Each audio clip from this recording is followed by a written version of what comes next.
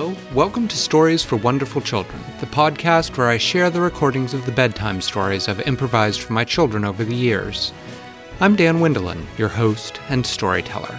Today's story is from August of 2008. It tells the story of a king who is in need of a good meal and a wife, and has some very strange ideas about how to find them. I hope you enjoy this rather odd fairy tale.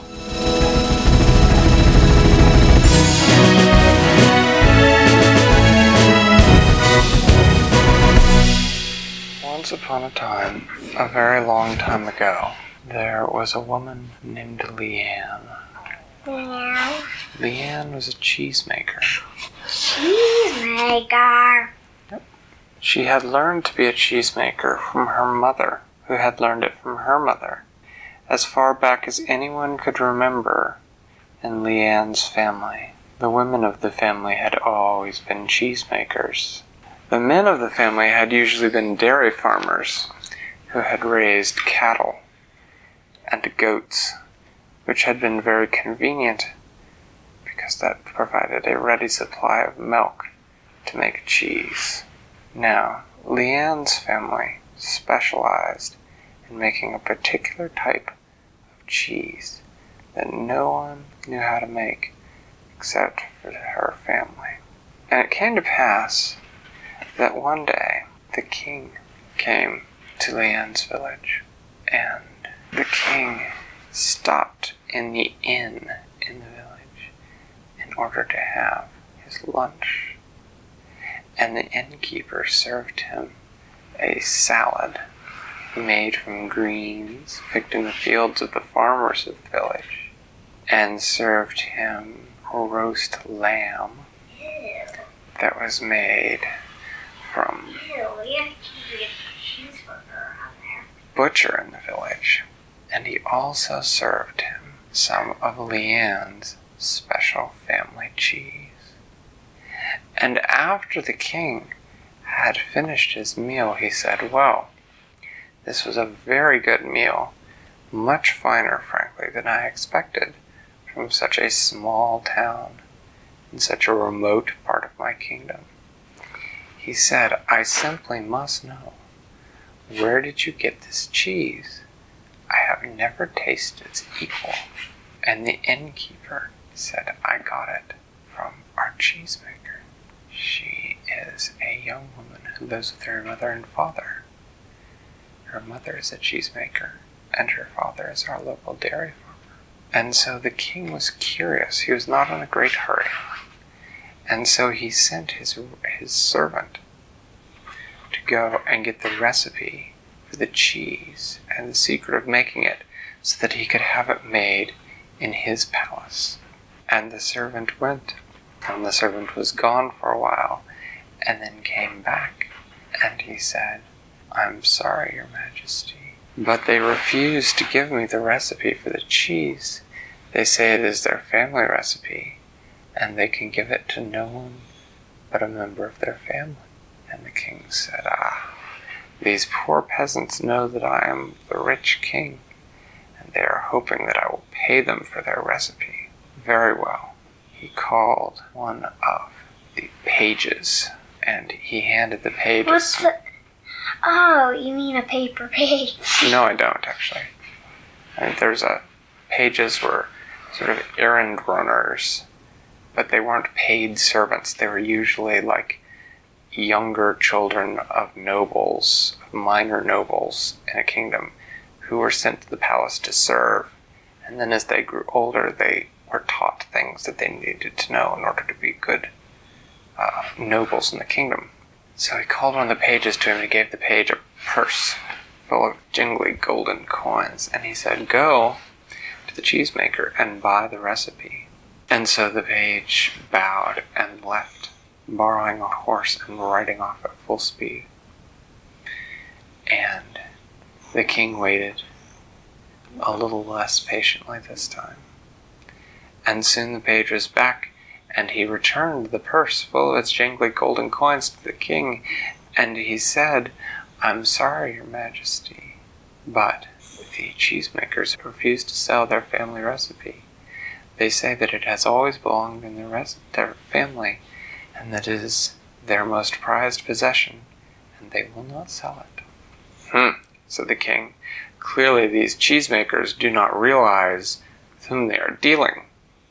So he called one of his knights, and he said, go to the cheesemakers, and tell them that they must give you the recipe for their cheese, that their king demands it, and that if they will not give the recipe for the cheese, you will draw your sword and you will bring them back here to me. And the knight bowed, and he said, yes, your majesty. And so he mounted his great war horse, and went galloping off. The king waited further, very impatiently this time, and soon he heard the knight's horse coming back. And the knight pulled up, and he had on his horse, there was himself, and there was in front of him on the horse, Leanne. The knight dismounted and helped Leanne down from the horse. Leanne looked frightened. She walked in front of the knight, and she made a deep, deep curtsy to the king, and she said, your majesty. Now, the king looked at Leanne, and he felt two things. One was he felt a little ashamed of himself, because Leanne looked very frightened, and the king was really quite a good king, and did his best to rule justly. He was just a little frustrated, and had lost his temper a bit, but he felt bad that he had had his knight scare this girl. And the second thing that the king felt was he felt that Leanne was very beautiful. And so the king said, I have had you brought here because I have sampled your cheese, and I believe it to be the best cheese in all the kingdom. And Leanne curtsied again, and she said, your majesty is too kind. And the king said, no, I have traveled my kingdom from one side to the other, from the north to the south, from the east to the west. I have eaten in inns and restaurants in all parts of the kingdom, and I am quite sure that your cheese is the best. And Leanne just curtsied again and said nothing this time. And the king said, and so you will understand, I hope, that I am curious to know the secret of its manufacture, so that I might have it served in my royal kitchens. And Leanne curtsied deeply, and she said, I do understand, your majesty, but I hope you will understand when I tell you that this recipe was given to us long ago by an angel who told us that this cheese was only to be made by our family, and that we were to never give away the recipe. And so we dare not disobey. And the king nodded, for he, just like they, took the idea of angels and obeying the messages that they brought very seriously. And the king said, I see. He said, I must say I find this very disappointing. And Leanne curtsied and she said, if it pleases your majesty, if you send one of your servants to me, we will prepare a special shipment of cheese just for you every week, that you may always have a stock of it in your palace kitchen. The king thought for a moment, and he said, well, that is acceptable, but I would amend our deal.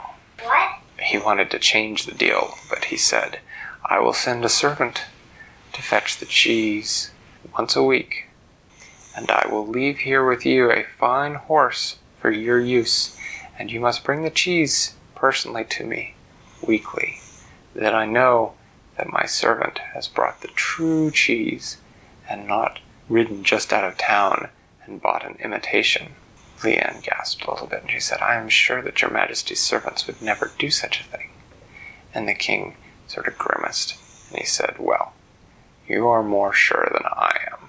And Leanne curtsied, and she said, yes, your majesty. And the king said, I will happily pay, of course, for the cheese and for your trouble. And Leanne curtsied and said, yes, your majesty. And then the king ordered that the knight take her with the best horse that was not currently being ridden back to her home. He gave her 3 gold pieces and said that she should expect the servant the first time in a week. And so Leanne went back home to her mother and her father, and they had to work twice as hard that week because they had to make all the normal cheese that they made. And then they had to make the extra cheese for the king.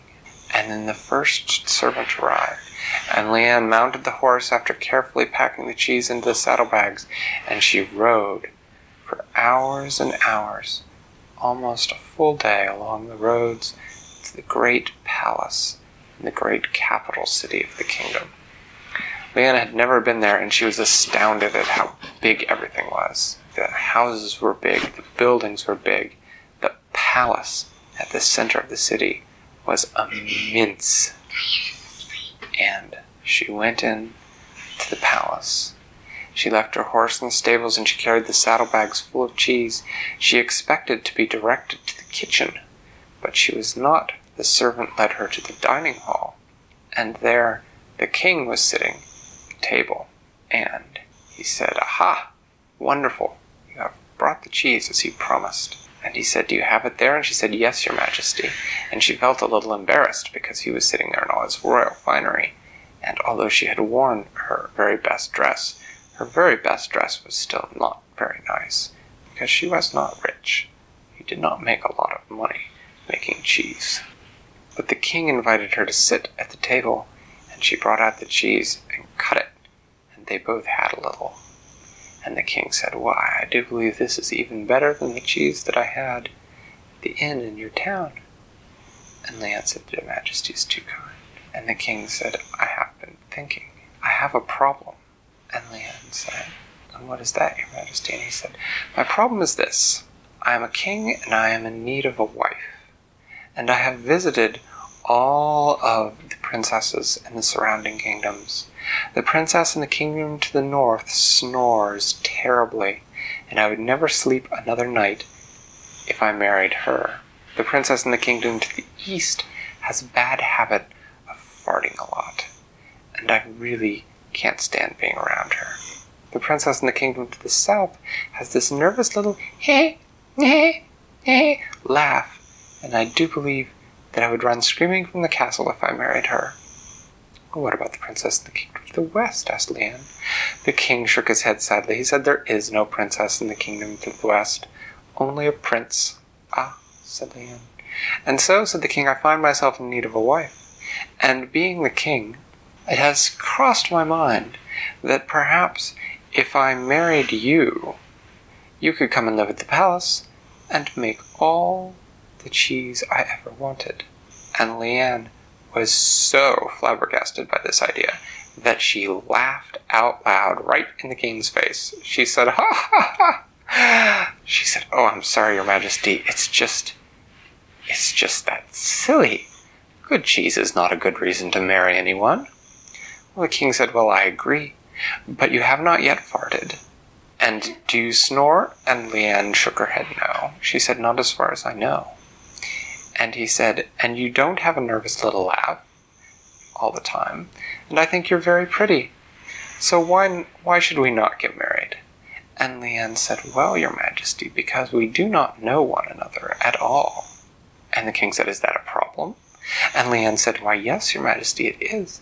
If you are to marry someone, you should know them well first. You should be friends. You should know that you like each other. After all, you can have cheese for the rest of your life just by sending your servant, and you do not need to marry me.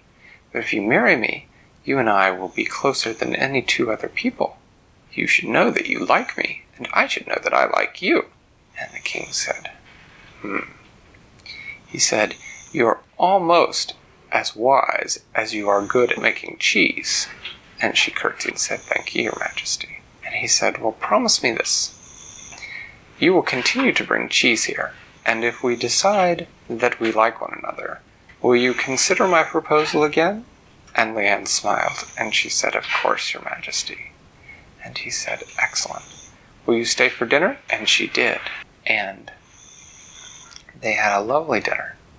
And Leanne found that she did indeed like the king, and that he did indeed like her. And as the weeks and months passed, every week Leanne stayed and had dinner with the king, and over the months they gradually came to be friends and came to fall in love. And so, many months later, when the king again proposed to Leanne, she agreed to make him the happiest and cheesiest king in all the world. Thanks for listening to Stories for Wonderful Children. I created today's story, but questions and witty commentary were supplied by my children. The music was created by Brandon Thompson. Your reviews and personal recommendations are the main way that new listeners find the show, so thank you for spreading the word.